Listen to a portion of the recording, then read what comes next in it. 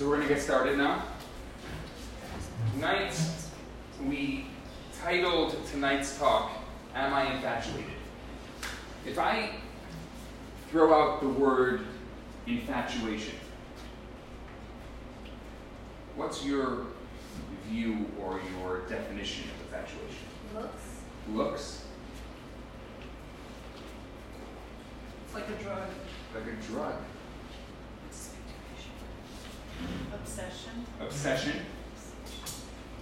Unrealistic. Unrealistic. Is infatuation a negative word or a positive word? Negative. Negative. Both? Could be either. Can you explain?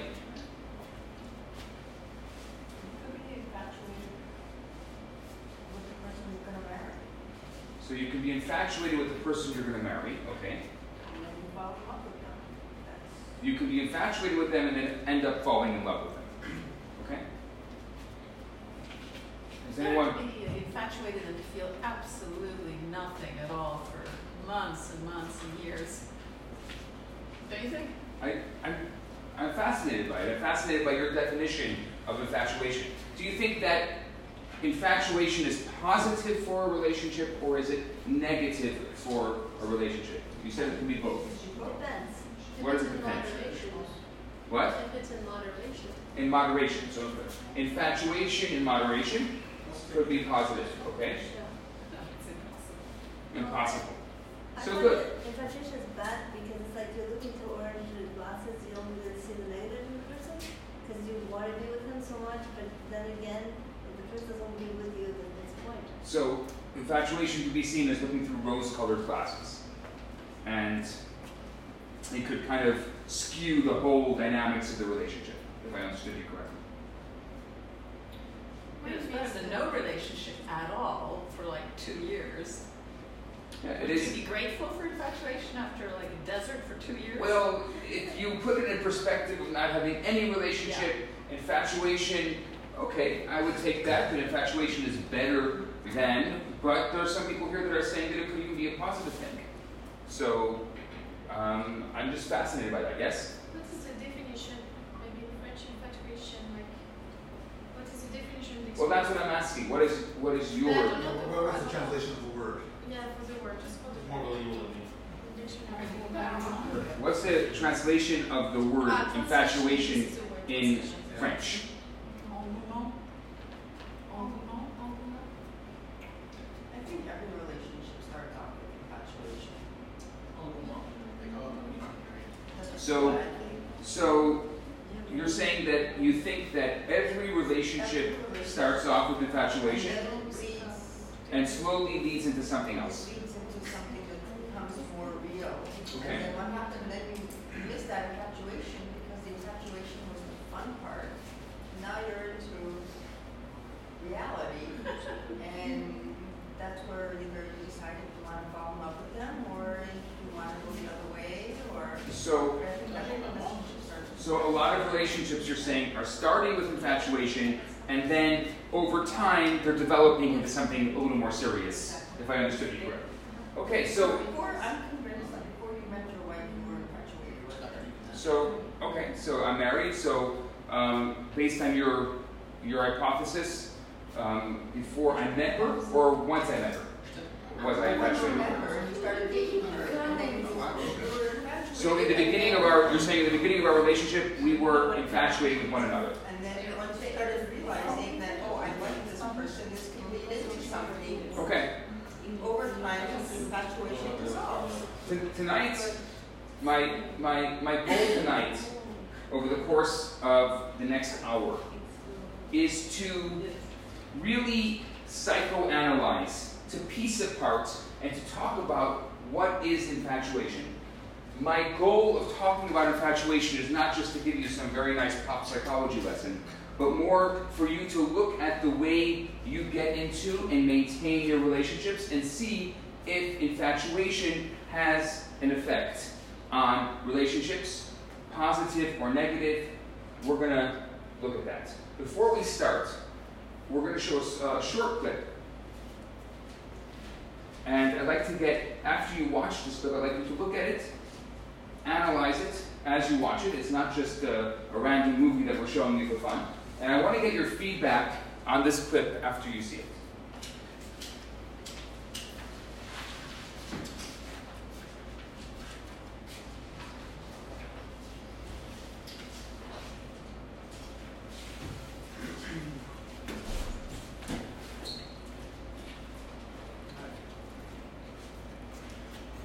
Are you waiting for someone? I'm sorry.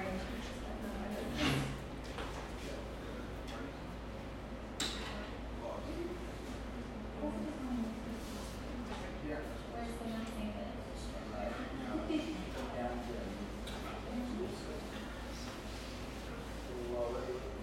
Hilltown. Have you ever heard of it? No. I'd say it's right, so, yeah. Want to know? Good.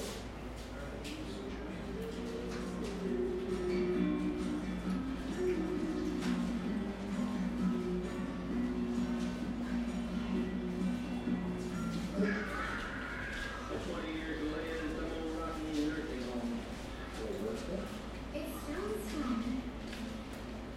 I can't believe you've never heard of Jonestown before. 909 people committed revolutionary suicide between the Chabad and the Congress compound, and their leader, Jim Jones, taking point of the whole thing. The FBI released the tape on YouTube. Here's what the document is. This is the best part. Die with the real dignity. Ain't down no life with dignity.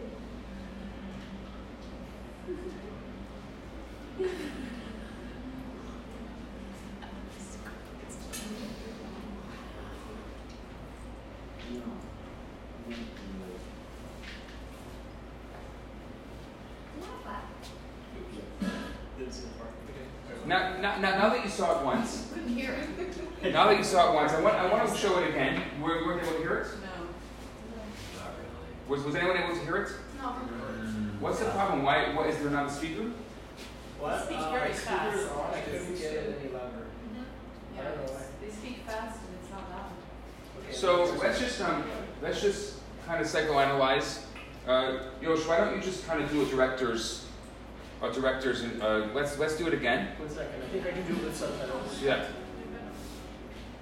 Let's try this again, and let's do a director's version as well.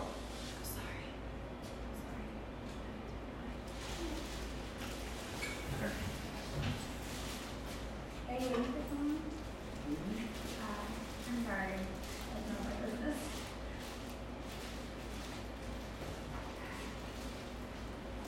Also, just want to like stop talking. I was sitting on the same bed. Like, right on. Yeah, I'm here. Okay. So, what are you? Jonestown. Have you ever heard of it? No. Good. I'd say it changed my life, so yeah. 20 years? Yeah.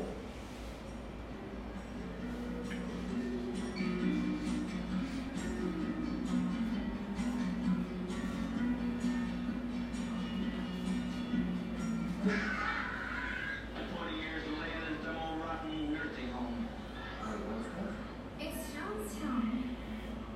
Is this like a band? I can't believe you've never heard of Jonestown before.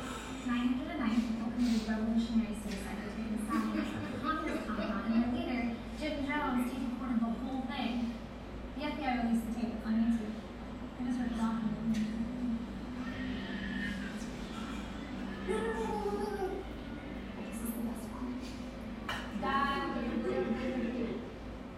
Ain't down no life with dignity.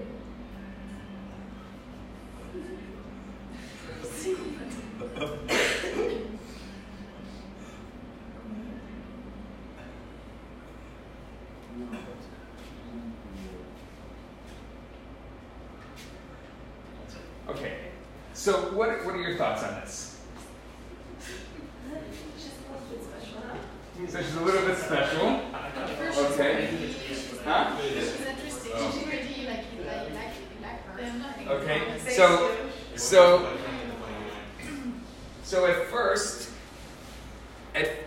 at first it's pretty obvious that he's interested in her, right?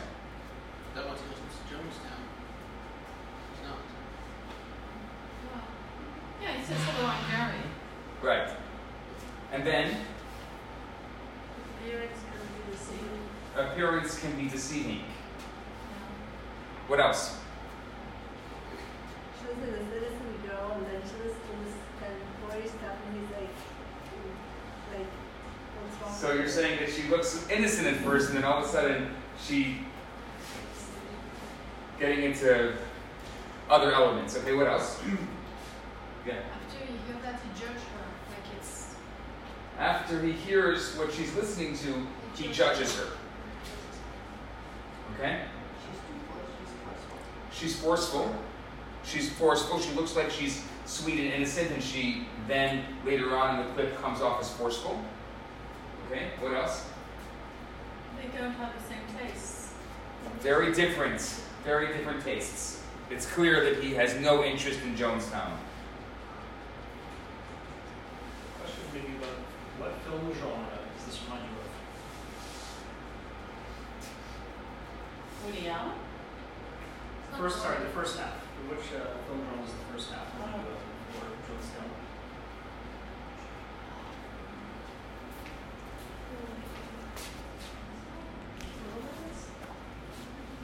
You know what, should we show the first bits? No, I think it'll start coming out as we. So the purpose in kind of the purpose in showing this film. Well, I think we'll see it as we go along. So tonight we're talking about Am I Infatuated? If we just had to define and to psychoanalyze infatuation, tonight I put together my 6 levels or 6 signs of infatuation. Once again, the purpose of talking about this is not for me to give you a pop psychology class, but rather to start looking at yourself and asking yourself, do I get infatuated? Is infatuation good or bad? What does infatuation have to do with my relationship? And is it the sign of a positive relationship? Is it the sign of a negative relationship? And try to start analyzing it in your own life and seeing how this kind of plays a role in your life.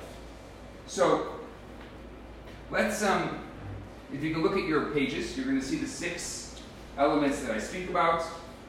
Effortless, image-oriented, temporary, controlled by imagination, selfish, and then promotes insecurity. Infatuation is that intense, almost chemical connection that you feel with someone. Most romantic comedies start off similar to the clip that we just saw.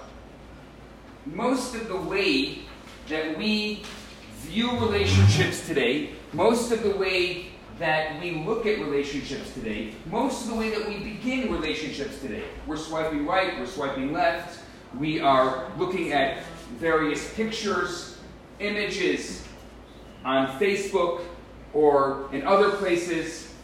All of these things are playing a role in how we look and how we get into relationships today.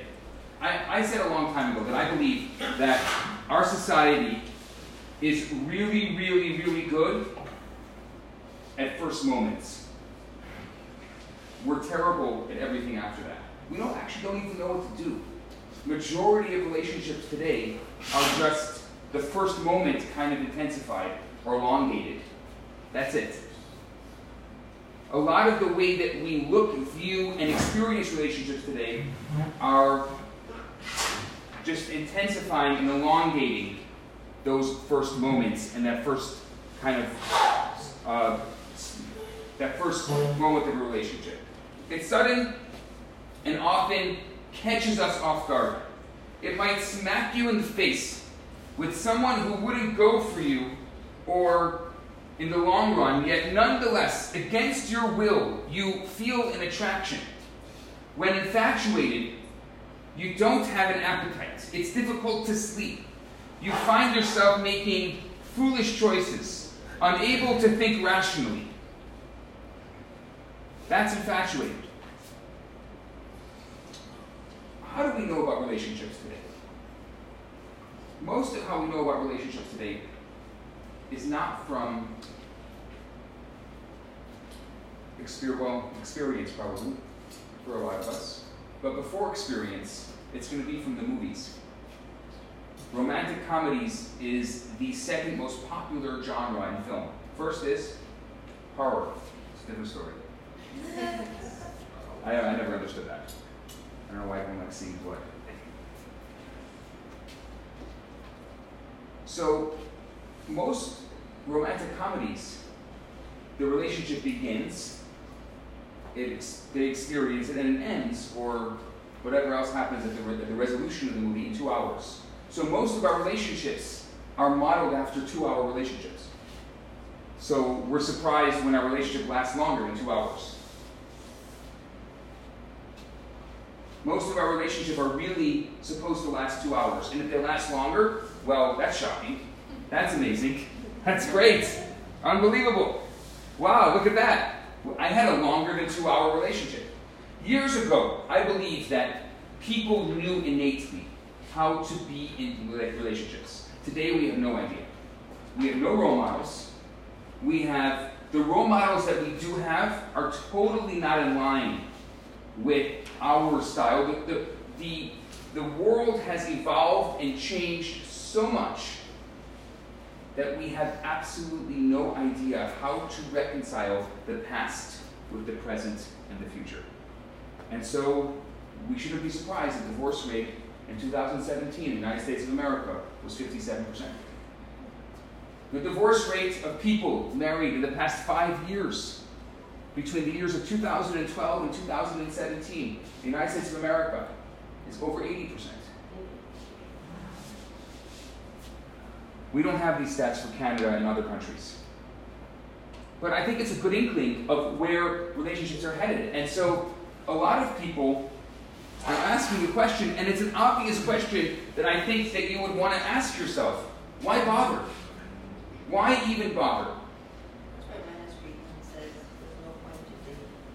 Well, that's a different story. What I think that the answer is we have to start having conversations like this one.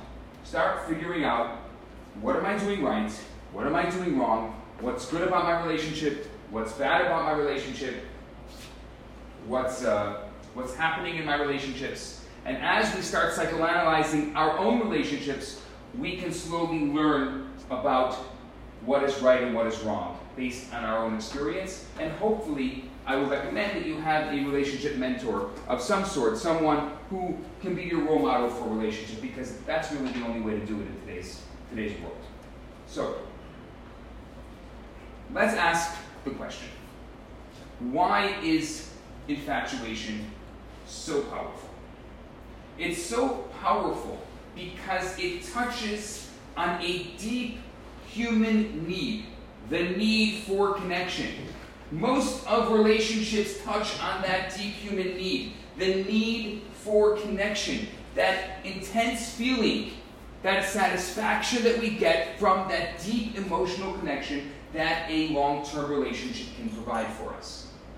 In order to get a true, lasting connection, which deepens with time, that which we call love, we need to know how to see through the illusion of infatuation.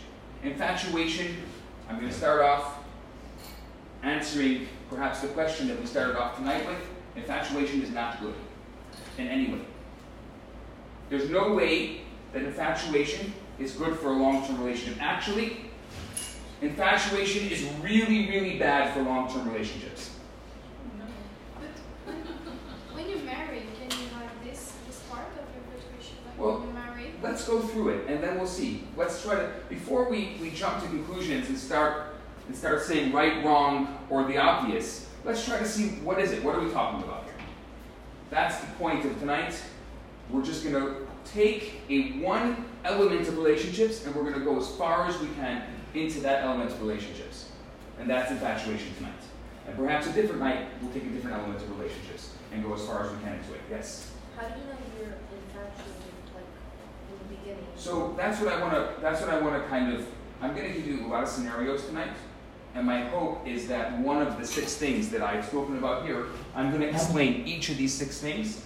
My assumption is you're going to find yourself if you're honest with yourself. If you're not honest with yourself, then find somebody else you know, because I'm sure your friends talk to you about their relationships. So nobody wants to psychoanalyze themselves. So you can psychoanalyze one of your friends.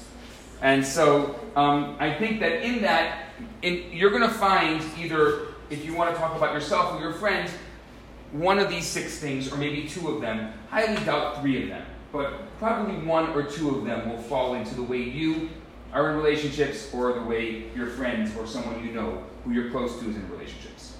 So, let's talk about effortless first. Effortless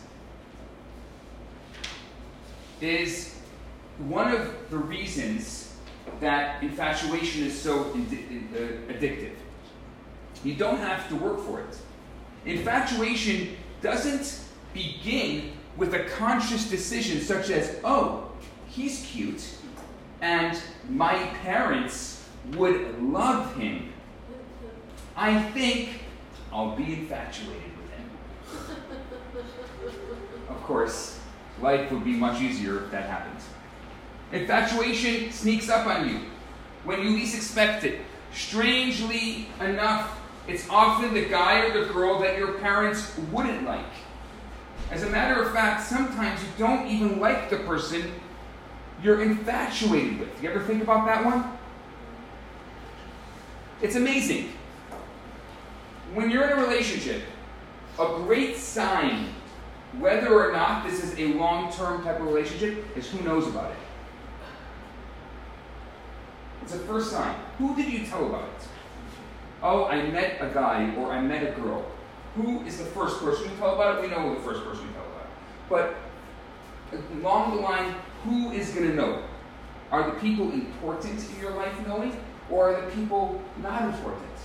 If you find that you may be sitting on a bus and you're talking to a random stranger about your relationship, who you'll never see again, that's a sign that you're probably infatuated.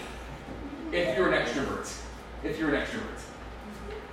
Extroverts tend to have to talk to someone, and they're not going to talk to the people that they're in a relationship with. Now, what's fascinating also is effortless also means that you may not even like the person. There are some people who exude heightened levels of electromagnetic energy. You know the people who were popular in high school? They're not really popular. They may not even be good looking. They just have heightened levels of electromagnetic energy, which makes them attractive. Literally, people are attracted to them. It's that simple. Do people who are attracted to them understand why they're attracted to them? Most of them don't even realize. But they're attracted, and I'll tell you the truth. Most of those people who are popular in high school, if you think about it now, they're not very popular today. And a lot of them go on not to live very wholesome lives because they can't handle that attractiveness, and that doesn't lend itself into a long-term relationship. Now, there are many, many theories as to why you might be attracted to a particular person. Is it just desire?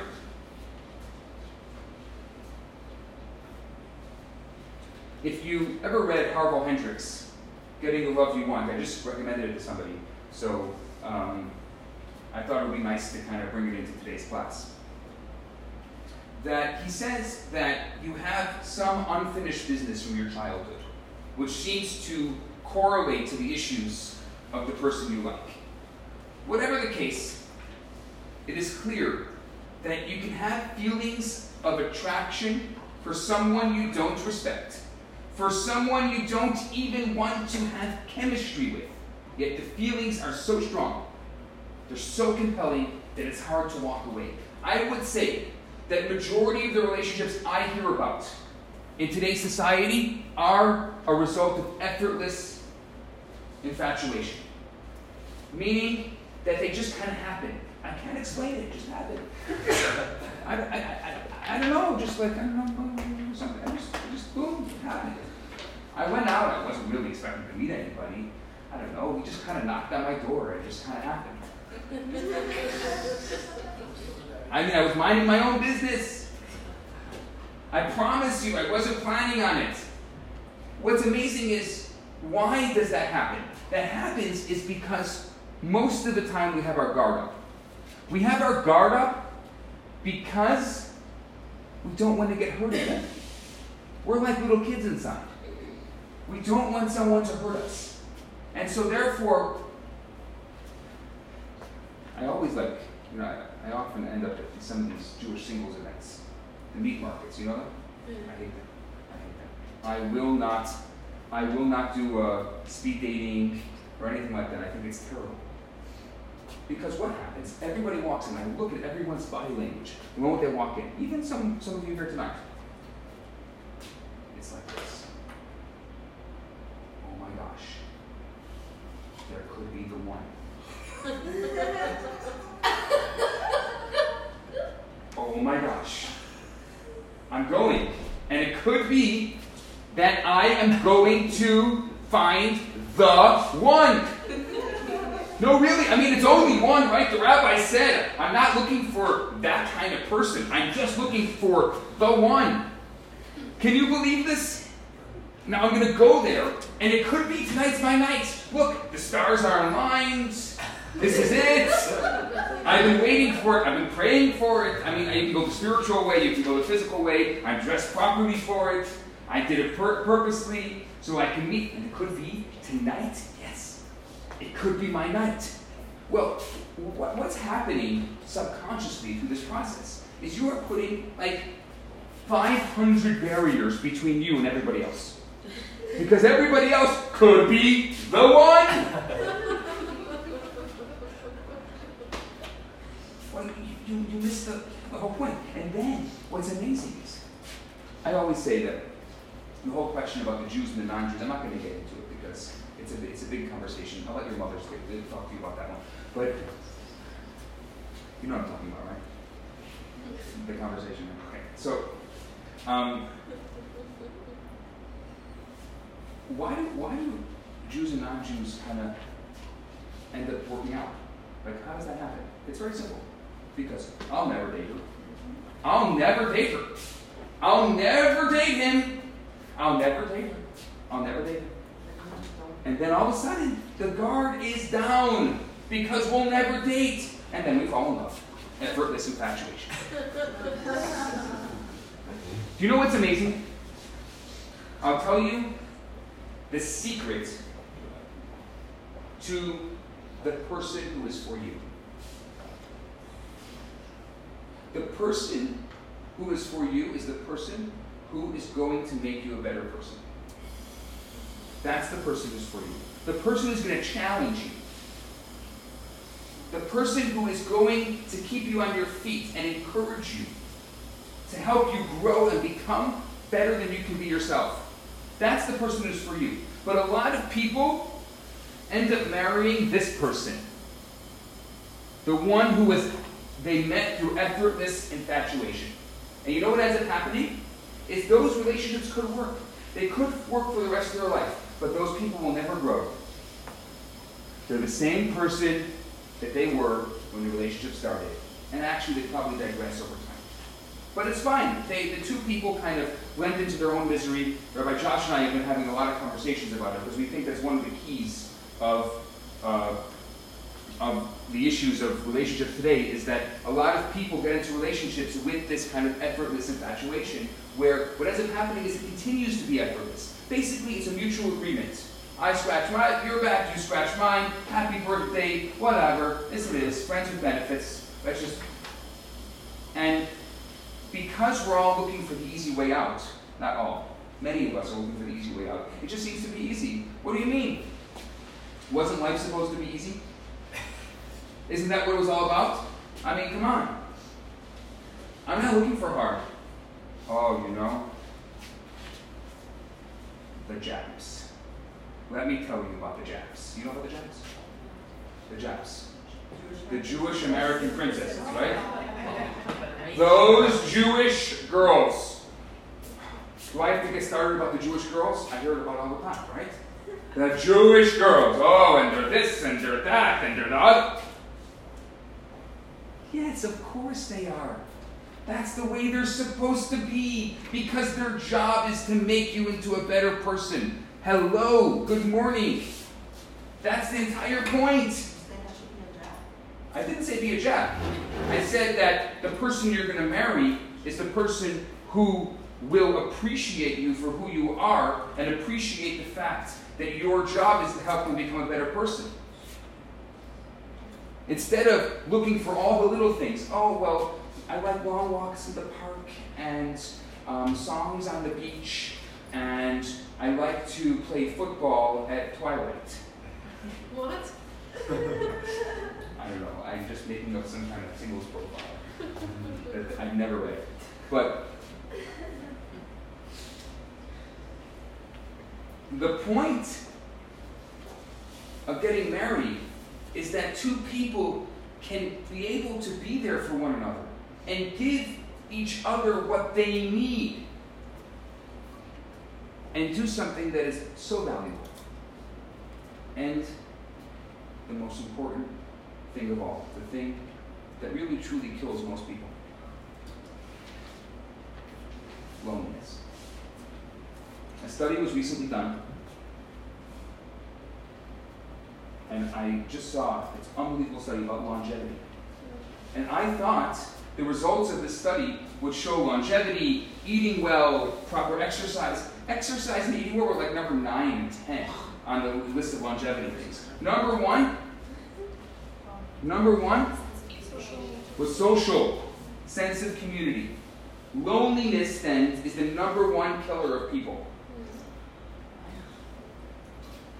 What's number 2? Huh? I don't remember. But that one was really interesting to me. But you can look it up yourself. It's it was part of the whole 23andMe DNA results. That's what they were. That's what they were showing. Was it the TED Talk? There is a TED Talk. Yeah. There's a TED Talk. But it's Yeah. normal because we are with parents, they give love for 15 years, 20 years, whatever, and after we just alone. Yeah. So it's very scary. No, we feel insecure and. I agree, but I think that I'm not trying to scare you here, but I am trying to scare you at the same time. I'll tell you why. Because if you don't truly want to get married, you will never get married. If you don't think in the Orthodox Jewish world, we believe the most important thing you can do in your adult life is get married. And if you don't think that that is the most important thing you should be doing in your adult life, if you have anything else that comes higher than that in your priority list, then you're probably not going to get married. I talk about this guy all the time because he's an extreme example, but he really inspired me. I lived in Sydney, Australia for a couple of years. And about 5 or 6 years ago, I got a phone call from someone I knew in Sydney. I was living here in Montreal. And he said, he's a dentist, doctor in Australia. And he said, I'm coming to Montreal. I said, please, it's amazing, come. You can spend Chabad with us, stay with us, whatever you like. Mi casa, su casa. So I said, why are you coming? He said, I realized that there's no girls for me in Sydney. I looked in Melbourne, there's no girls either. So I am taking a leave of absence for 1 year from my work, and I am going around the world to find myself a wife. It's amazing. It was unbelievably inspiring for me. He literally took a leave of absence from work for a year. It took him 7 months. He found a wonderful woman, brought her back to Australia with him, and was happily ever after.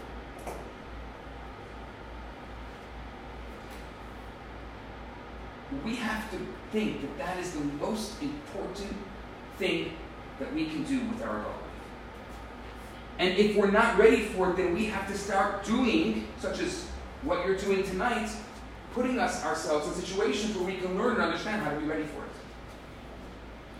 But if we're not going to do that, and marriage does happen as a result of effortless infatuation, well, I can't guarantee. I can tell you. I mean, one of the reasons why I spend a lot more time now with couples that I'm marrying than I do with singles looking to get married.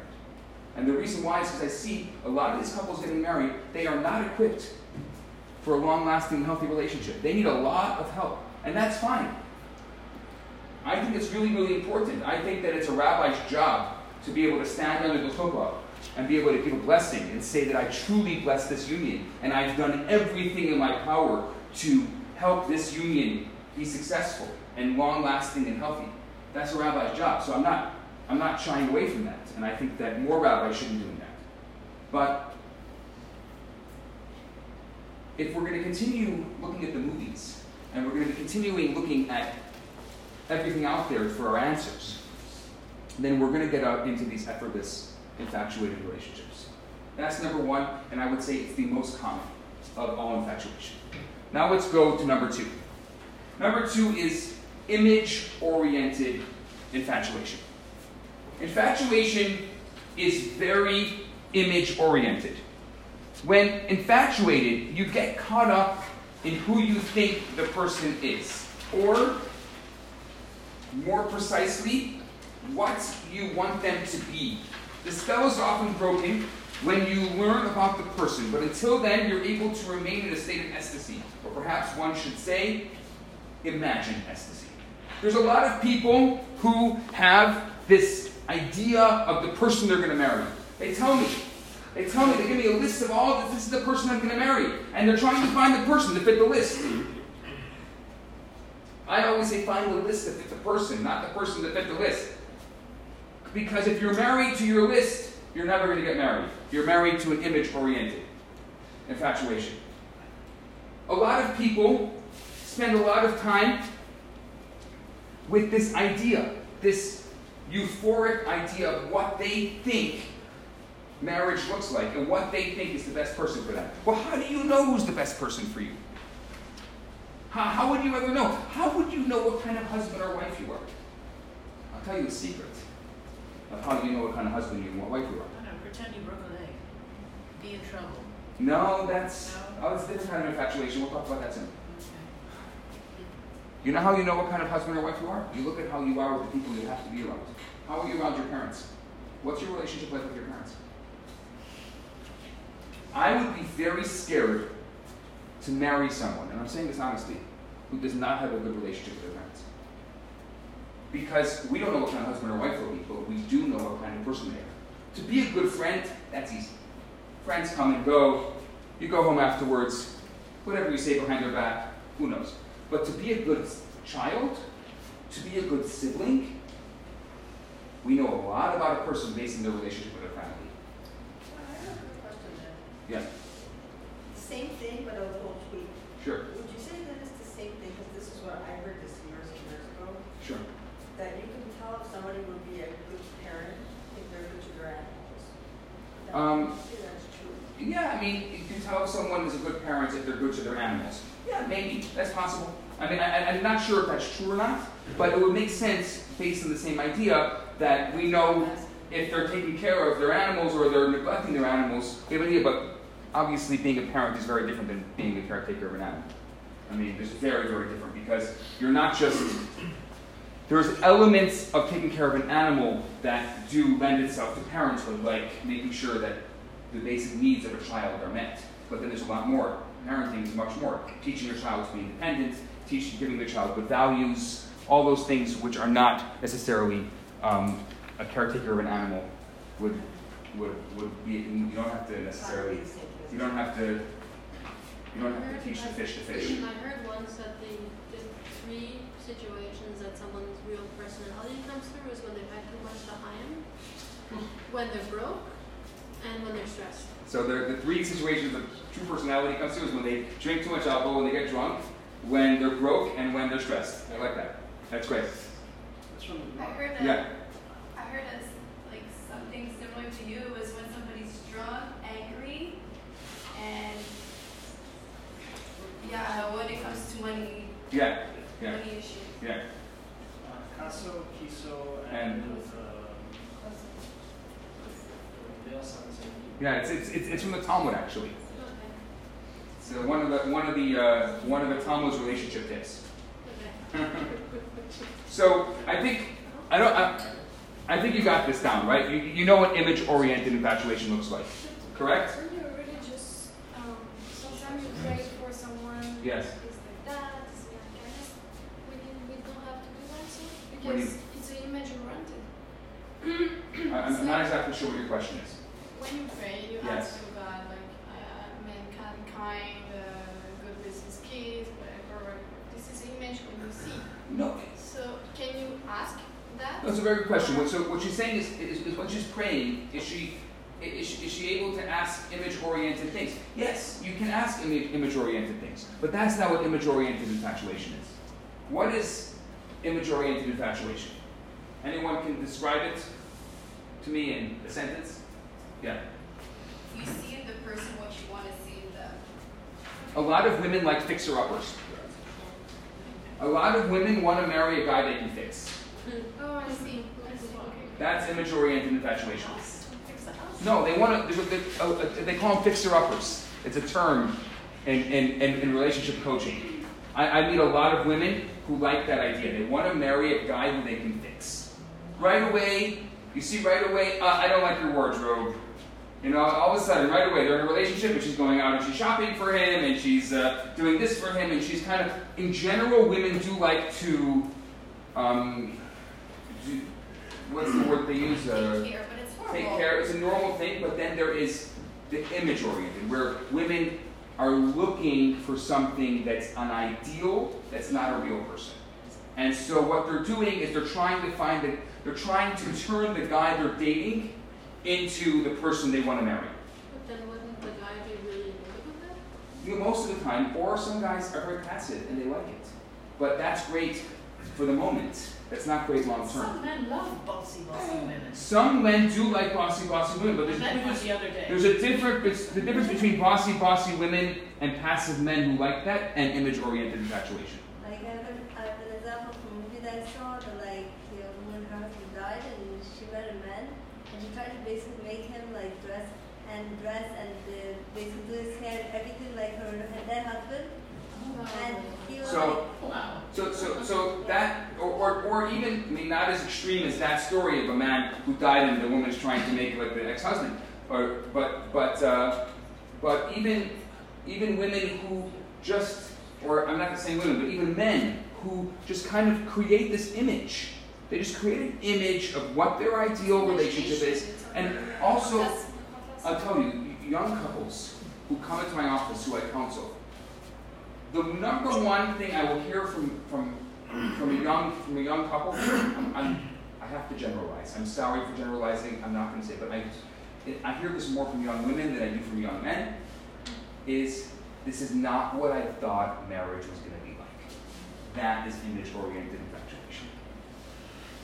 I had an image of what this relationship was supposed to look like, and this is not it. So while we're infatuated, it works. But the moment the honeymoon period is over and we're not infatuated anymore, guess what? That's not what I thought it was going to be like. Well, how would you know what that looked like unless you were in it before?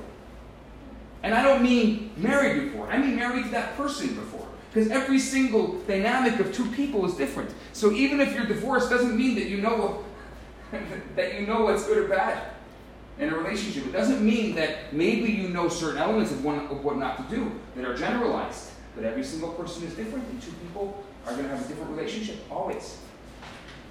That's image-oriented infatuation. The third is temporary.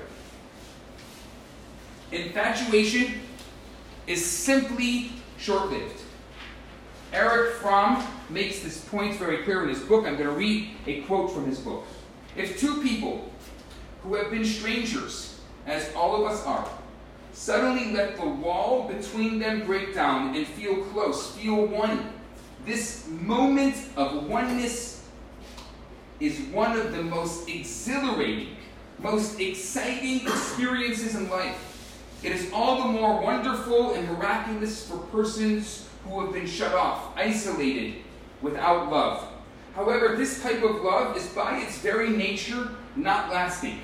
The two persons become well acquainted, their intimacy loses more and more its miraculous character until their antagonism, their disappointments, their mutual boredom kill whatever is left of the initial excitement. Yet in the beginning, they do not know all this. In fact, they take the intensity of the infatuation, this being crazy about each other, for proof of the intensity of their love, while it may only prove the degree of their preceding loneliness. So, how long might infatuation last? An hour? A day? Sometimes it lasts until the object of our infatuation opens their mouth. Some social scientists say 6 to 8 months. Most divorces today happen in the first 18 months. So 6 to 8 months would be a great example of what happens. The infatuation wears off, and then we have a number of months until things continuously get sour and more sour. According to Helen Fisher in her book, The Anatomy of Love, she says, at last infatuation fades. At some point that magic wanes, yet there does seem to be a general link to this condition. Psychologist Dorothy Tenov measured the duration of romantic love from the moment infatuation hit to when the feeling of neutrality for one's love object began. She concluded the most frequent interval, as well as the average, is between 18 months and 3 years. And that is what we always, those are our big trigger points. First 18 months, and then 18 months to 3 years. By 3 years, if you've made it through 3 years, you are already, I believe, today in the top 20 percentile. Fisher also draws a parallel between this 3-year max and the common year couples divorce. She says, hoping to get some insight into the nature of divorce, I turn to the demographic yearbooks of the United States. Divorce generally occurs early in marriage, peaking in or around the 4th year after the wedding, followed by a gradual decline in divorce as more years of marriage go by. She notes, interestingly, that the American divorce peak is somewhat lower than its 4-year peak. It may be connected to the American instant gratification society, but whatever the reason, it's clear that infatuation has proven itself to be a weak and independable element in assessing the potential of a relationship. Temporary infatuation. A lot of us know how to get into a relationship and have no idea what to do afterwards. A lot of us do what I call date to death. We just don't know what to do next. So the dating, it's like a one-night stand glorified. It's just the dating goes on and on and on. The same thing. It doesn't kind of progress. It doesn't evolve. The relationship doesn't evolve into what it should be. And it just... And then eventually, because we dated for too long. What's too long? I'm not going to get into that. I'll talk about dating a different time. That is temporary. Number 4. Number 4 is an interesting one. It doesn't come as common as the others, but it's definitely more common in dreamers. Controlled by imagination. The 4th element of infatuation is the unleashing of the imagination through obsessive daydreams and fantasies. You find yourself replaying pictures, the scenes in your head. The daydreams are often about someone unattainable. Some people experience the fantastical roller coaster ride. It feels really good, but it also feels scary to be out of touch with reality. The fantasies take over, and you become aware that you've left reality behind. And it's precisely one of the prices you pay for infatuation. You're not controlling your imagination. Your imagination is controlling you. At moments such as these, people almost feel enslaved. This struggle of infatuation is the theme of many songs in popular culture. The themes of these songs and so many others are feeling and acting like a fool, the spinning out of control of your fantasies and thoughts, the feeling of I'm not being me, almost as if you were possessed, the inability to see the object of your infatuation for who he or she is, and the realization that in order to grow, you have to give up the object of your infatuation.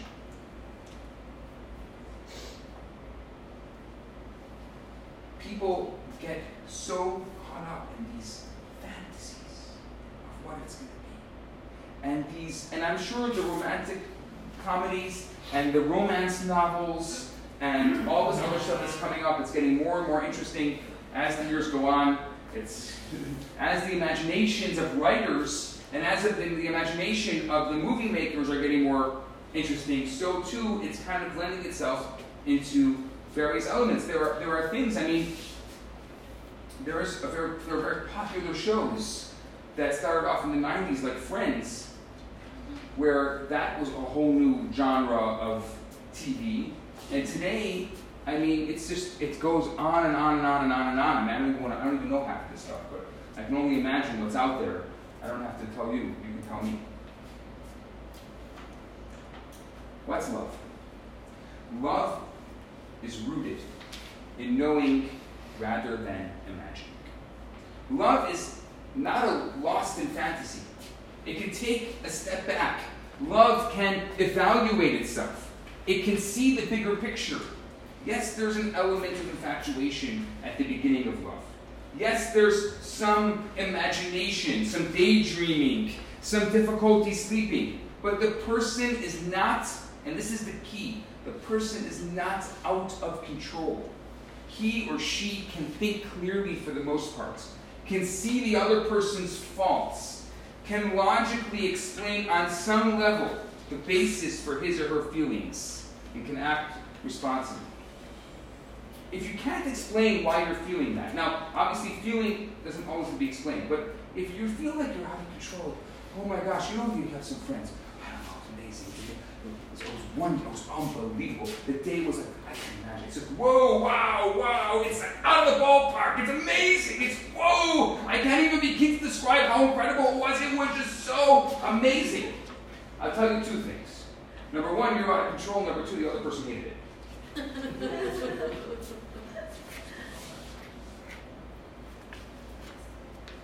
So you need to think with the heart.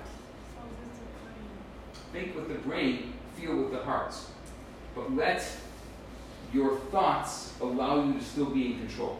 If you allow yourself to get totally infatuated with the person, now here's where it gets very complicated, because a lot of us automatically approach relationships with a very strong wall. A very strong wall. Past relationships, we don't want to get hurt, we don't want to get our heart broken.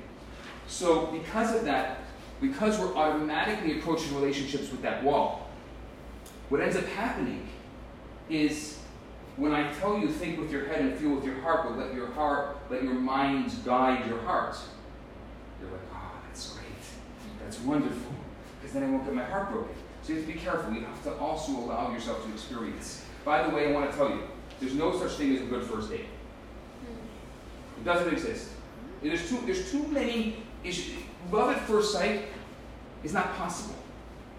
I'm not saying it never happens, but it's a fluke if it happens. It's not really possible. So the fact that first impression is only impression, that's really scary. Most people make up their minds after 5 seconds. There are people who tell me, oh, I know if he's for me after 5 seconds. Really? Really? For real? 5 seconds? That's the best you're going to give the guy you're going to spend the rest of your life with? 5 seconds? Okay, no, 5 minutes. 5 minutes? No, 5 hours. 5 hours? If you're not going on at least 2 serious dates, you don't know nothing. And even then you barely know me.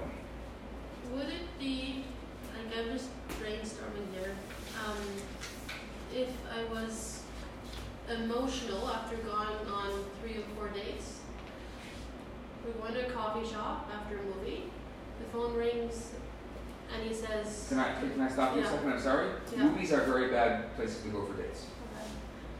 Okay. I really highly suggest you not going to movies. You might as well not have gone on a date if you went to a movie. I realize that. Okay, sorry that I'm stopping you. Continue. So the phone rings and he says to his friend, I'm with a girl. Okay. And I get emotional because A, he hasn't told anyone that we've been going on like dates for a while. Mm-hmm.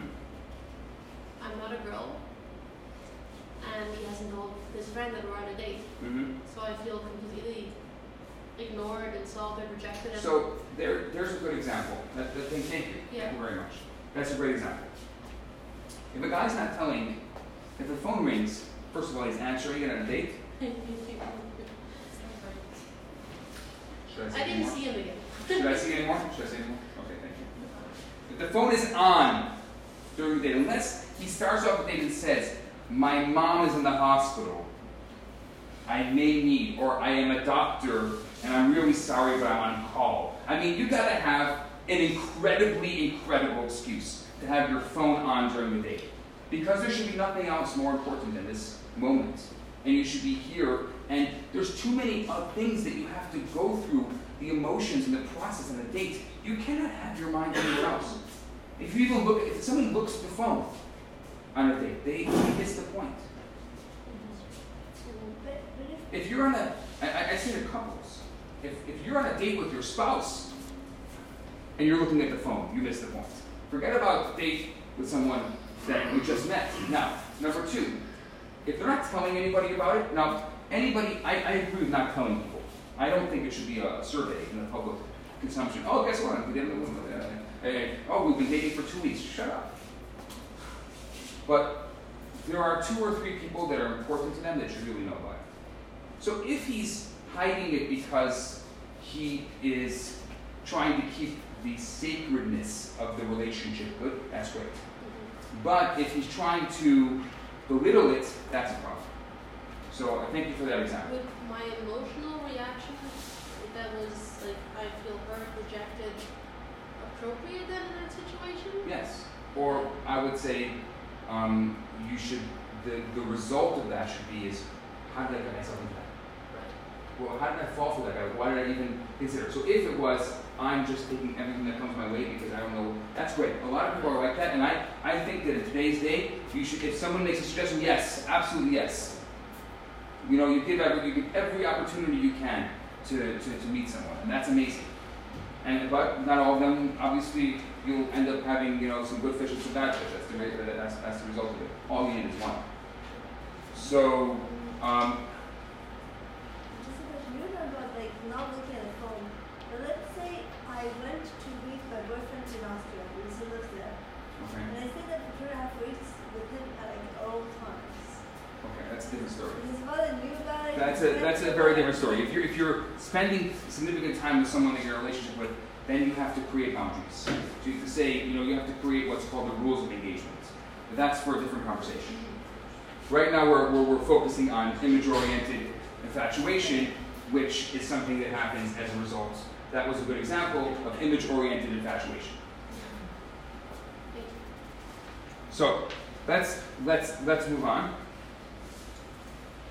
The real secret about selfishness, of infatuation, is when you're infatuated. Sorry. Let's talk about selfish. We, by nature, are selfish. There's no one that's ever going to love us as much as we love ourselves.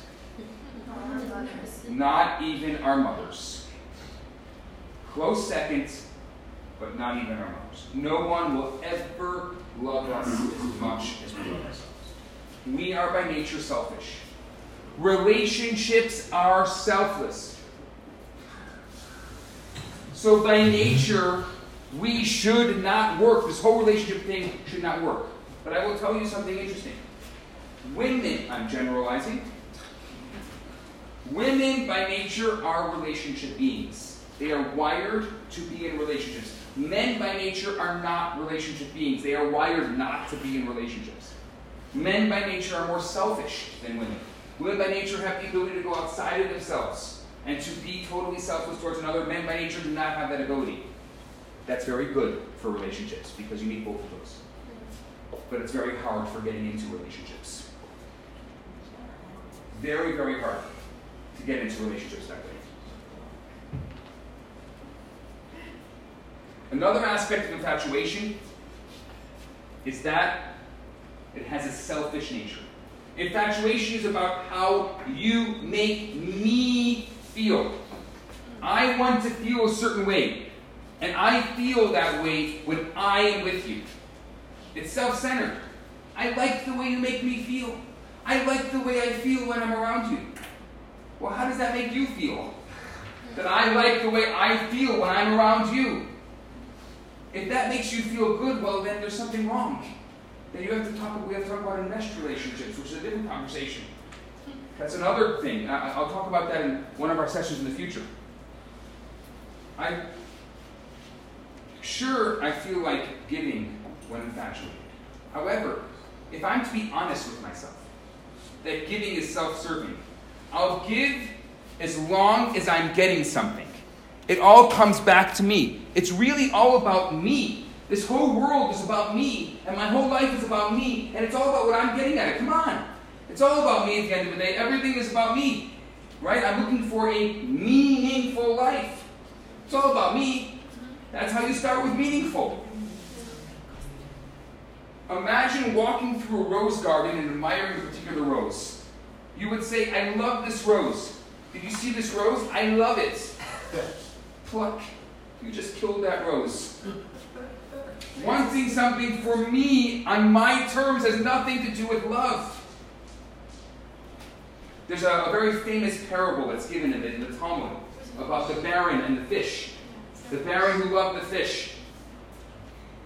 The Talmud says, the baron who loved the fish. The fisherman went out and he caught the fish, and the fish is out of the water, and he hears them say, oh, the baron loves fish, and the fish is all excited. The baron loves fish. And so he takes it in his hand, and he comes to the guard at the gate, and he says, look, what do you have there, sir? I have a fish for the baron. Oh, the baron loves fish. The fish is dancing with joy, even though he's out of the water. He knows the baron's going to take care of him. And then he comes into the kitchen, and the chef says, what do you have? He says, I have a fish for the baron. Oh, the baron loves fish. And he can barely hold on to his life. And then the baron himself walks into the room.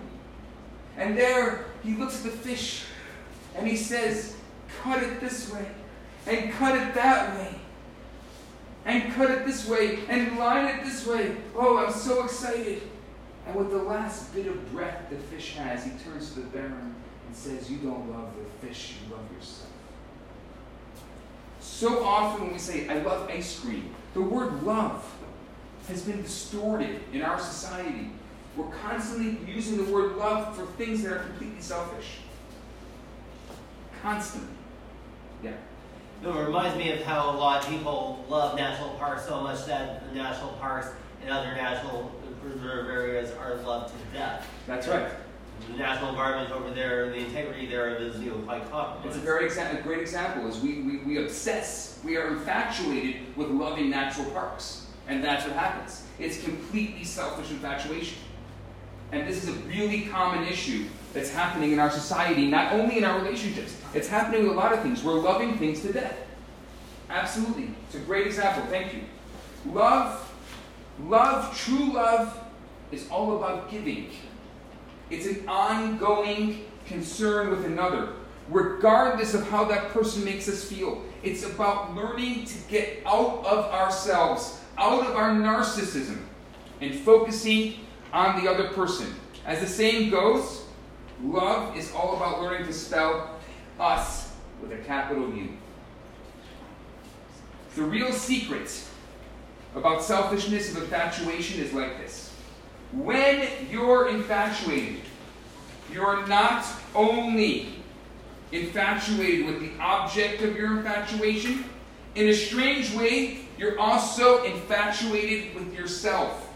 If you think about it, you'll notice that when you're infatuated, you're seeing yourself through the other person's eyes. It makes you feel really good for that moment, because the person you're dating looks at you adoringly. You feel adorable. When he or she thinks that you're smart, you feel smart. That creates a strange dependence and insecurity that tomorrow, if he or she may not find you adorable, then you're no longer going to feel adorable.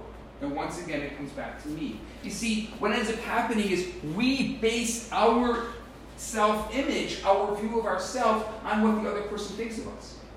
And we do that not only with our partners, not only the person we're dating, we do that with the whole society. We base our self-image on what other people think.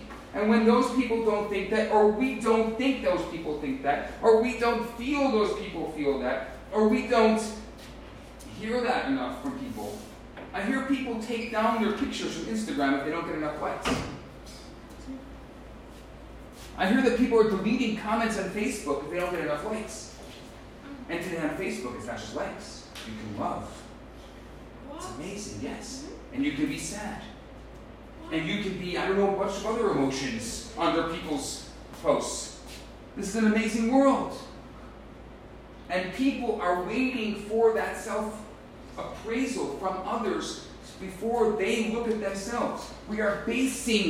We're so selfish, we're so narcissistic, we're such a selfie generation that we actually truly, thoroughly enjoy holding our phones up like that and taking pictures of ourselves. And let everyone see, look at me, look where I am. Wait. Right?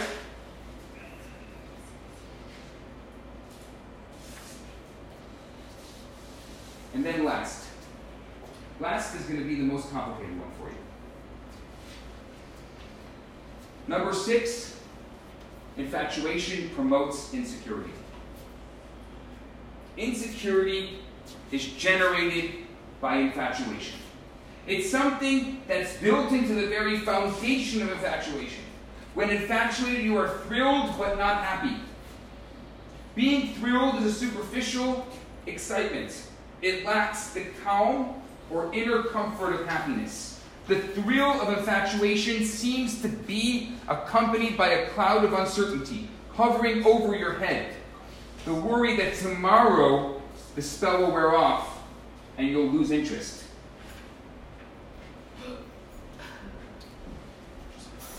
If you get into your relationship based on infatuation, you're always worried, well, maybe it's not going to work. You know, there's a lot of couples who get engaged and they've never had a serious conversation. Never had a serious conversation. I just had one of the most difficult conversations I've ever had with a couple. So before part of my pre-marriage program is each of the two, man and woman, need to fill out an independent 45-minute questionnaire. Then what I do is I create an analysis of the strengths and weaknesses of their relationship. So one of the questions is a pretty basic question, which I think most couples should have had a conversation. How many kids do you want? Do you think that would be a conversation that would come up? So these people were dating for a year and a half, and they've been engaged for 6 months. So they know each other for a minimum of 2 years. And they took my questionnaire. Came back, he said he wants 0, and she said she wants 3.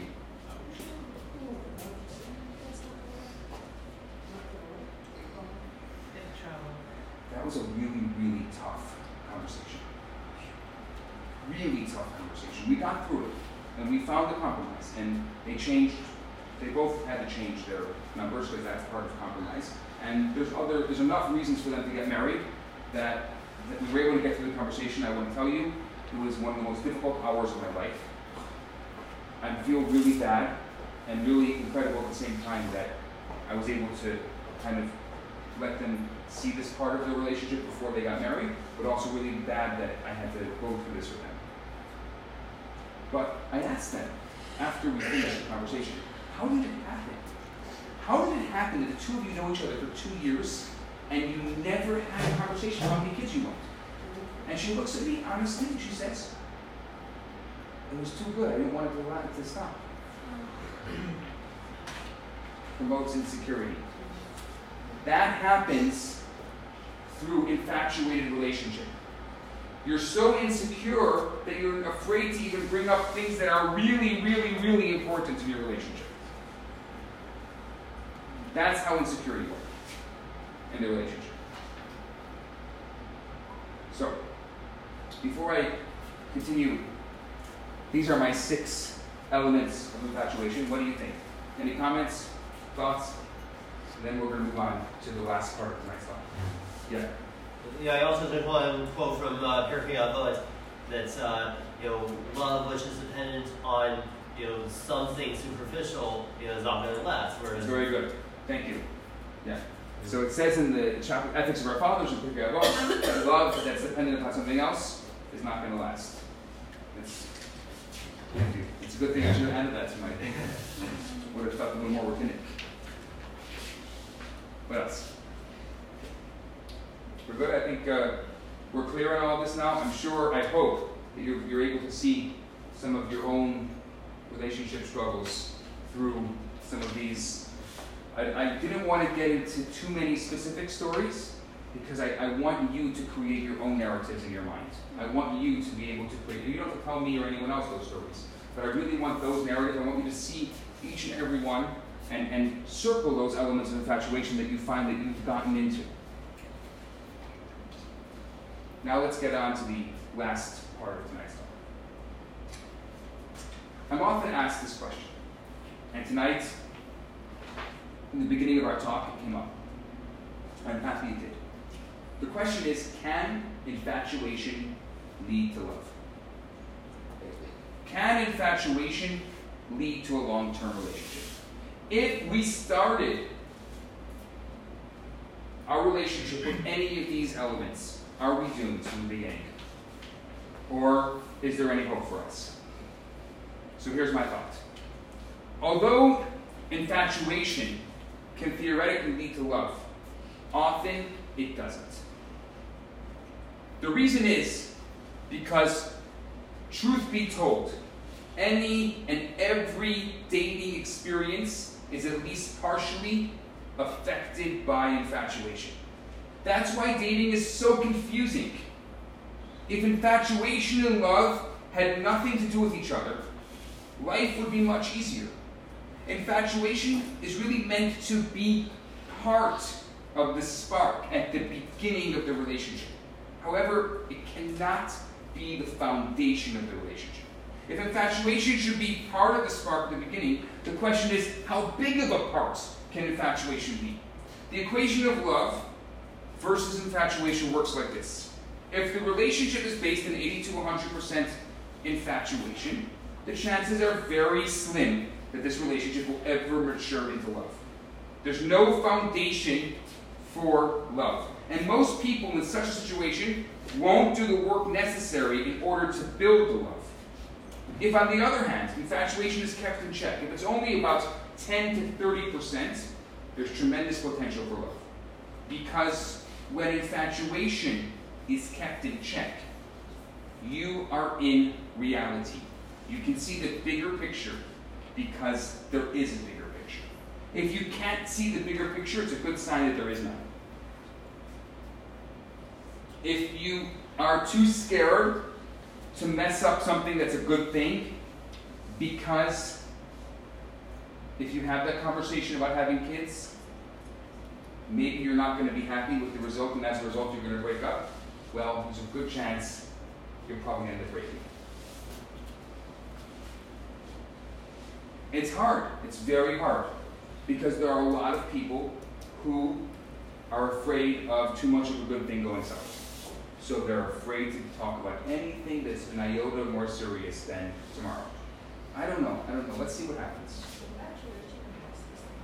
Is infatuation and lust the same? Yes and no.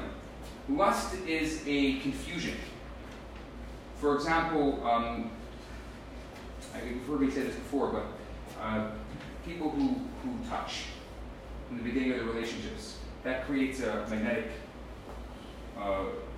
certain magnetic that confuses love, and that's lust. So, yes, I would say that a lot of lust can be infatuation, a lot of infatuation can be lustful. I mean, again, the English language I find is a very poor language to describe relationships. We need to fudge.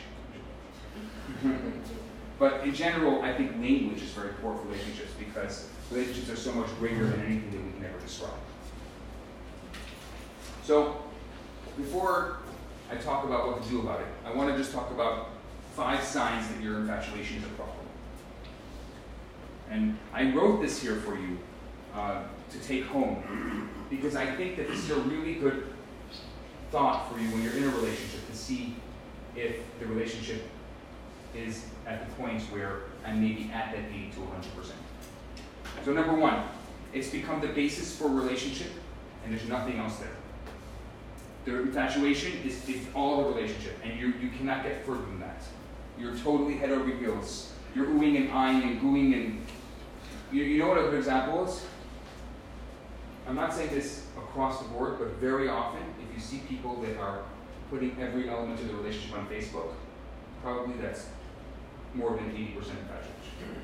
Not always, but would be a good indicator. People who put their entire relationship on Facebook. Number two, you're so affected by the natural attraction that you can't see who the other person really is. Therefore, you can't make a clear and responsible choice as to whether to commit. Number three, you're, what? What do you mean by natural attraction? We're attracted to each other.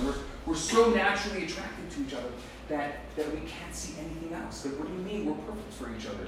And everyone around you is saying, hello, good morning. Do you see what's going on? He's using you. She's using you. And you're like, what do you mean? Everything's wonderful. It's great. It's just, what do you mean? He's so amazing. How can you say that? You're the problem. He's not the problem. You're the problem.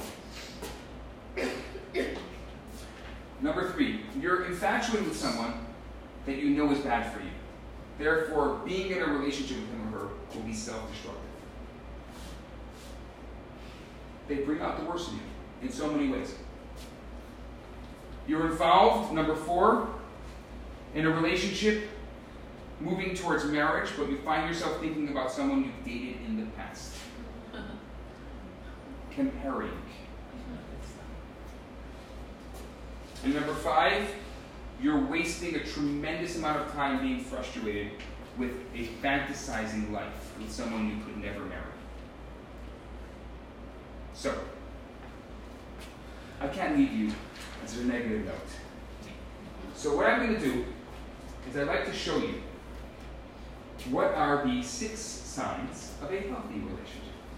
And what we're going to do is we're going to use exactly every single thing that we learned tonight to show you what a healthy relationship looks like. So let's start from the bottom. We said that infatuation promotes insecurity. So what is a healthy relationship? Secure.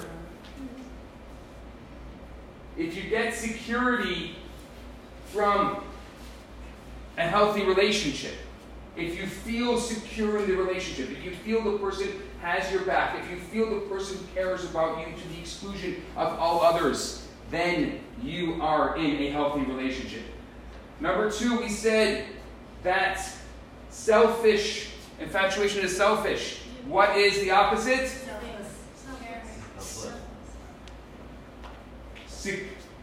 A healthy relationship is selfless.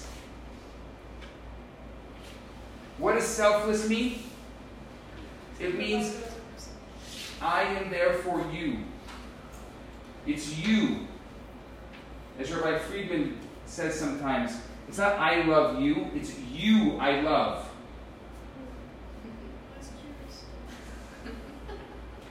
Next we said, infatuation is controlled by imagination. What's the opposite of that? True. Reality. By reason? It's real. Relationship needs to be real. What does that mean? What is real? I don't even know what's real. Yeah, if you don't know what that means, if you can't think of what is real, then that is a great discovery program you have to go on. Find out what is a real relationship look like.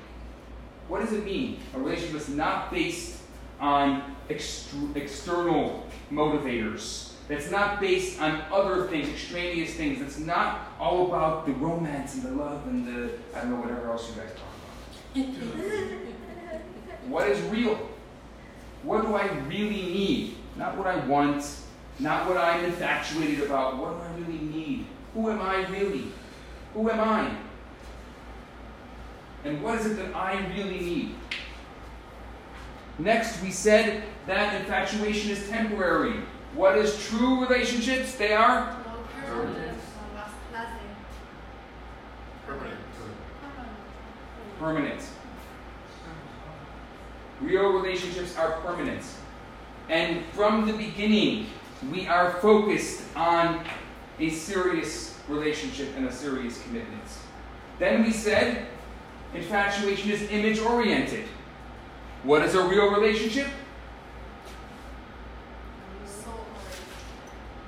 So I like that, soul-oriented. That's great. What else? Realistic. Realistic.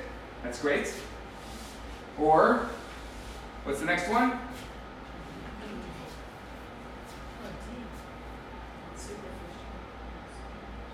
Not superficial, but deep. We are truly, truly interested in understanding the essence of who we are.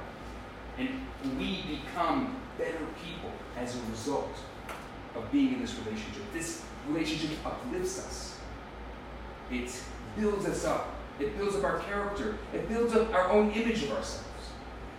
It helps us realize our purpose and our mission in this world. Because according to Kabbalah, without this relationship, I'm only half of myself. When we reunite, the reason why we celebrate is because we are reuniting with the two halves of one soul. Otherwise, it wouldn't be a celebration. The celebration is two halves of one soul are reunited and becoming one.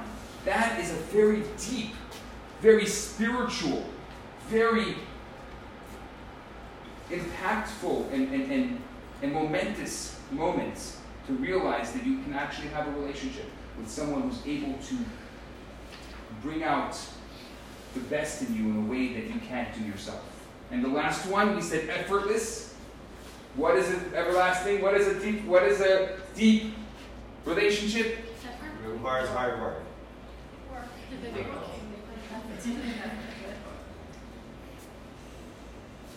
Effort. Difficult maybe, but you know what? The reason why I wrote difficult is not because I want to scare you. Because the point is that it just doesn't happen. It does take work. Relationships, and I always say to the couples who are getting married, oh, you think that you're getting married and now it's over. Now it's just beginning. And I want to tell you, couples that work on their relationships and constantly work on their relationships, you can see the difference. It doesn't just happen. You interview couples who are married for a long time, they didn't just be married for a long time. They continuously are working on it and evolving and working on themselves together. I have a question, something that I Well, don't understand. Sure. I come from whatever, a lot of Orthodox people, and you meet people who's 20 married, 25, 30 years, and I say, well, do you love them more now than you did when you first got married? And their answer is to me always, it's even better. I don't understand it. I've always been fascinated with relationships. And ever since the film Kosher Love came out, and kind of changed, to a certain extent changed my life, as it's kind of brought me to the forefront of discussing and talking about, and gone all over talking about relationships. So there's a production company that approached me, and the way I end off the film is I say, I'm curious and I want to know more. I want to know what a long-term relationship looks like. And so we just started filming Old People in Love, where we are, I'm interviewing couples that are married 50 years plus. And in the beginning, it's always like it's very hard to get them to talk, right? In the beginning, I mean, it's a very famous joke, but my first interview, the couple, so I said, so, what's marriage like? So he's like, marriage, Hungarian. Like, marriage is like 2 days. Wow, that's so nice, that's so sweet. Yeah, Yom Kippur and Tisha B'Av. But so in the beginning it's a big joke. They're joking with each other. But after a while, you start getting these pearls of wisdom. I can't tell you what a 50-year relationship looks like because I've never been in a 50-year relationship. I've been in a 13-year marriage. In 13 years, I can tell you the satisfaction that you get from a long, I would consider today we're already in the higher, I don't know, 6 or 7 percentile. So I think I'm already can talk about my experience in marriage. The satisfaction that you get from a long-term relationship, from that, the stability, the satisfaction that you get, you can't even compare anything to it. It's just there's a basic human need that is needed, and part of that does not come in a year or 2 or 3. And a lot of people who have had those year or 2 or 3 or 4 or even 5-year relationship, it's not the same. It changes at 7, 8, 9, 10 years. There's a big change with that. And you can't get, they call it the 7-year itch. You can't get over the 7, 8, 9 years without a tremendous amount of work. It doesn't just happen. It does not just happen for nobody. Oh, it's true what they say about 7 years. It's actually, so they say, so majority of divorces happen between the first 18 months, the next is the 18 to 36 months, and then the next part is 7 to 9 years, and the next part is 18 years. I haven't gotten to the 18-year mark, so I don't know. I got divorced after 18 years. So there. But I wanted to after the first year, but I just... Yeah, so that's a different story. I mean, a lot of people who, 18 years is an interesting dynamic, and I've spoken to quite a few couples who, or even singles also, that have gotten divorced after 18 years. It's very common.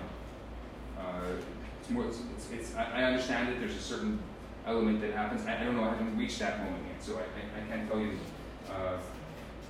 what it is, but the fact of the matter is that it's important to know that it's not easy. It's not easy, and it takes, what ends up happening, so at the 18-year mark, is we've gone so far apart that there's no way to, we don't even know each other anymore. The people who first met in the beginning, even if there was a glimmer of hope for them, at 18 years they grow so far apart that there's just nothing to even, I've had couples that I mean, I try my hardest. I'm very pro-marriage, as many of you know, but at some point you have to say, like, divorce is a mitzvah also. That's the reality. And these two people could have very easily, perhaps that was what happened to you, is that they've grown so far apart that there's no way to. And so we don't want that. We don't want that. And that takes a lot of work. You can't just live parallel lives and expect that you're not going to grow apart. You have to live one life as two halves of a whole. I think that what I discovered real quick, I'll just say real quick, is that I think that really what's important in a relationship is friendship. And that wasn't there. Well, it's one of the elements. That's one of these. One of the elements. Very often people get divorced after 18 years, they don't have the friendship. But there's other elements that are very important. No, I'm saying any relationship that you're in needs to be. The number one thing that is necessary for a long-term relationship, I say post 7 years, is curiosity. Because it's very easy for curiosity to kind of wind away, and that, I think, is really, really important. It's not good communication and compromise? Communication, compromise, trust. Trust only happens after 7 years, actually, according to most studies. Oh. Yeah, I mean, I've spoken about this in other classes, and I'm happy to talk about it at a different time, but yeah, so people think that trust is actually is tremendously important, but you don't get that until you have a long-term relationship. So these are all very important factors. And do you think that long-distance relationships last? What? The long-distance relationships last? Do long-distance relationships last? I gave a class a couple of years ago about long-distance relationships. There's good and bad in long-distance relationships, so be very careful about them, because it's very, very easy. What ends up happening in long-distance relationships, just in a nutshell, is when you're together, it's very intense, and that's not good. There's a lot of lust in there, and there's a lot of infatuation in there. So you have to be very careful with that to know what you're really looking for and who you really are. And you also have to know, while you're not together, what that conversation, what that is. It could very well be that it's one big infatuation. And very often I find with long-distance relationships that I've been involved with, is that it's one big infatuation. Isn't Orthodox, like you guys, you could be from New York, you could be from Australia. In the Orthodox world, it's very, very controlled. Go meet I would not at all put that example, because in the Orthodox world, it's very controlled. There's a lot of background checking beforehand. Then after the background checking, you're going to go meet in person. You're not going to have a long-distance relationship. And then you're not just on the phone every single day. You're not on the phone every single day. You may not speak. And if you want to see that person again, then you have to find a way to get to that city again. Or the other person comes to the other city. I mean, there's a lot of, it's a very, very controlled, and also the matchmaker, the shadchan, is going to control even a lot of the style of the dates in the conversation. So in the Orthodox world, it's a whole different world. But also, if you're in the secular world, it's also much faster. It is, and you're both dating for marriage, so it could be that you went back and forth 3-4 times, and then you're going to get engaged. I was asked after 2 times and I would never do it again. Well, I think in today's world, we live in a different world today. I probably would agree with you for most of the time. That's, yeah. I'm gonna say a question out of my perspective. Okay, sure. I feel that like maybe like our generation, like the younger generation, also like the whole values that our society have nowadays make relationships much harder. Like I speak to my mom and how like she got to meet my dad, right. how he got married and everything. It seemed right. not much simple, but it seemed much like more straightforward. Whereas I don't know what's wrong with our society nowadays. I've been doing this for now almost 15 years. Choice, too much choice. Tinder destroyed everything. Who? Tinder destroyed everything. The whole idea, it's not even the choice. The J swipe, the Tinder, the whole swipe right, swipe left thing, it just changed everything. You know, often I'll make a recommendation for someone, and it's a recommendation that I spend a lot of time looking into and researching, and they'll say, anyone else? That's the first question I get. Anyone else? That's it? Oh, I'm not interested. Why? I don't know. Really? And there's it's such a fast-paced generation. It's like they're choosing and, a car. and the car. It's very hard, and there's also no boundaries and priorities in relationships. I know, I agree with you a lot. What do we do? Oh, it's a whole different conversation. Well, in a nutshell, we have to build up some boundaries and priorities. And really, if I had to say this, and again I'm generalizing, I'm not talking to you, I'm talking to the entire generation, is the women should protect themselves a little more. Yes. And they should not give everything away. Do I have to This is great. elaborate? Huh?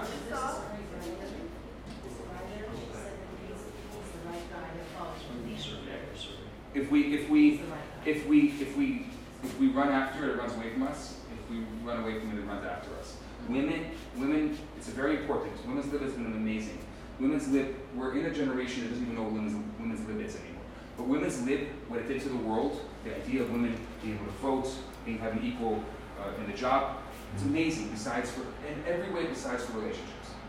And so today, what we have to do is we have to remember this generation that the men have to run after women, and not vice versa. You have to constantly create a way for men to run after. And the men need to say that you have to run after. If you want something, go get it. That's what I say to the men. And to the women I say, don't be the man.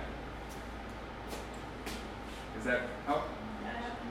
Men don't like to play hard to get No, anymore. men should not be playing hard to get. Women, they don't like a woman. It's not hard. You don't have to play hard to get. That's what you're saying. No, not at all. They're interested Not at all. in coming after you. No, not at all. They just have to pursue. No hard to get. It's no games here. Just pursue. The man should be pursuing the woman, not the woman pursuing the man. His intentions would be clear and Yeah. that's it. Okay, so, If he's attracted, he will go for the woman. He will. I've seen it. I was in Paris and I saw it many times. It's just something you see in the movies that like if the guy really likes a girl, he's gonna like move mountains for her. Like, oh, he'll invite her to dinner. He will get the car. He will come and pick her up. I think in this generation we have a big problem because it's exactly what you're saying that we see in the movies, and we can continue and have other conversations about this in the future. But I think it's a really, really important conversation that has to be had. And I think there's ways of the same way that we always question. And when kids are bullied in school, when they're young, there's a big question among psychologists. Is it the provoker or the bully? Which one is there's someone, the bully is getting provoked by the provoker. And one is doing it passively and one is doing it actively. The provoker is active and the bully is passive. Sorry, the opposite. The bully is active and the provoker is passive. So there's a way to be passive to a certain extent, to be the provoker and allow the person to run after you. And that's a very interesting conversation we can have at some point. Thank you very much. Yeah. By the way, Rabbi Bernath will stick around if you'll ask him more questions. He's, right? Yeah, I'm here. Stick around, he'll be all right. So, before you guys continue your conversation with the rabbi, with each other, have some more food, or if you want to head home, before we do that, I just want you to take out your phone for about, this will take about 5 minutes. Take out your phone, maybe less. Take your phone. Everyone has a phone. Everyone has a phone, right? I will too. Everyone has a phone? No, I didn't bring my phone. Okay, okay, good. That's a good thing. Here. What? Okay. Yeah, you can use these two.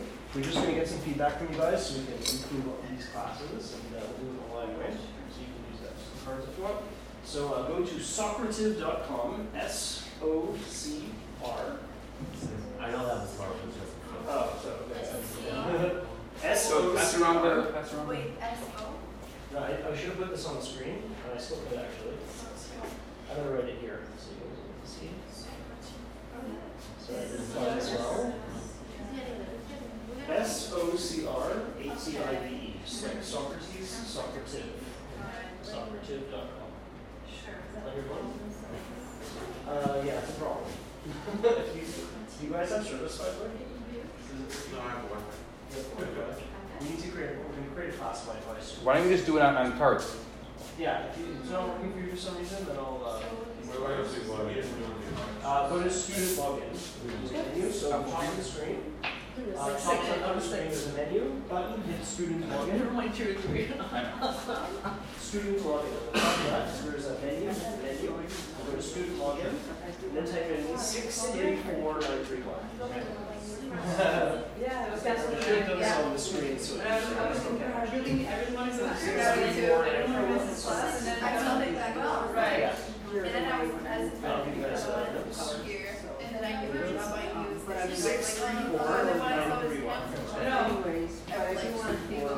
Yeah, exactly. I have the same thought process, right? Okay, put your name here. I don't put in your name or put in a student. You want to be anonymous? I think I saw you in Montreal. Montreal, but never nobody's ever contacted me, so I don't know if I'm still there. Talk about the menu. Well, it's not really for it, I just use it to organize my things. Contact me, I'll look, I'll see people about it. 63491. Okay, just fill out the survey that pops up on your face. If you want to skip questions, there's some questions. Did you make it? Did you make it? That's where I organize all my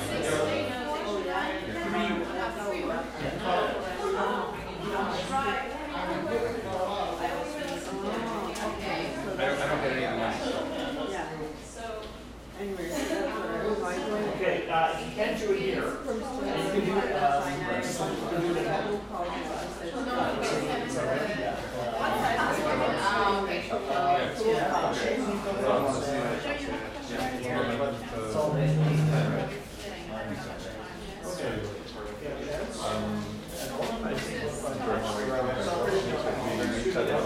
Yes, absolutely. Okay, great. Everything's digital, it's automatically digital. Excellent. So I definitely will do it. 6349131. That instant statistics of everything. It's very tiring. Okay. I think that gets in your system. Well, that's part of it, like a lot of the words not. That's what we're saying. Yeah. Yeah. It's good to know.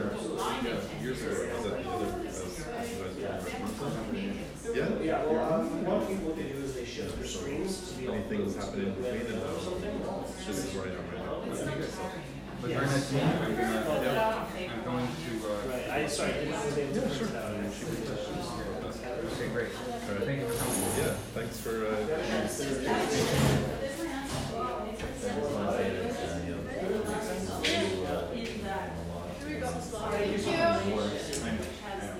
So I hope it was helpful. If you ever have any groups and you want me, I'm happy to come up for graduation for one of your groups. Okay, well,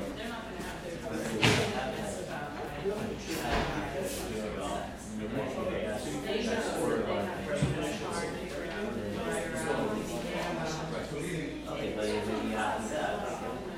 I think it's very important.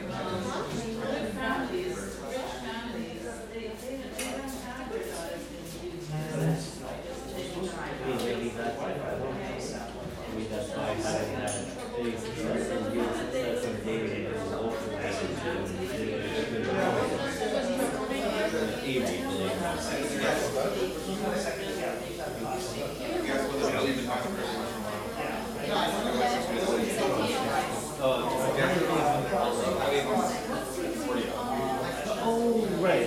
Yeah, I haven't met it. I haven't met it.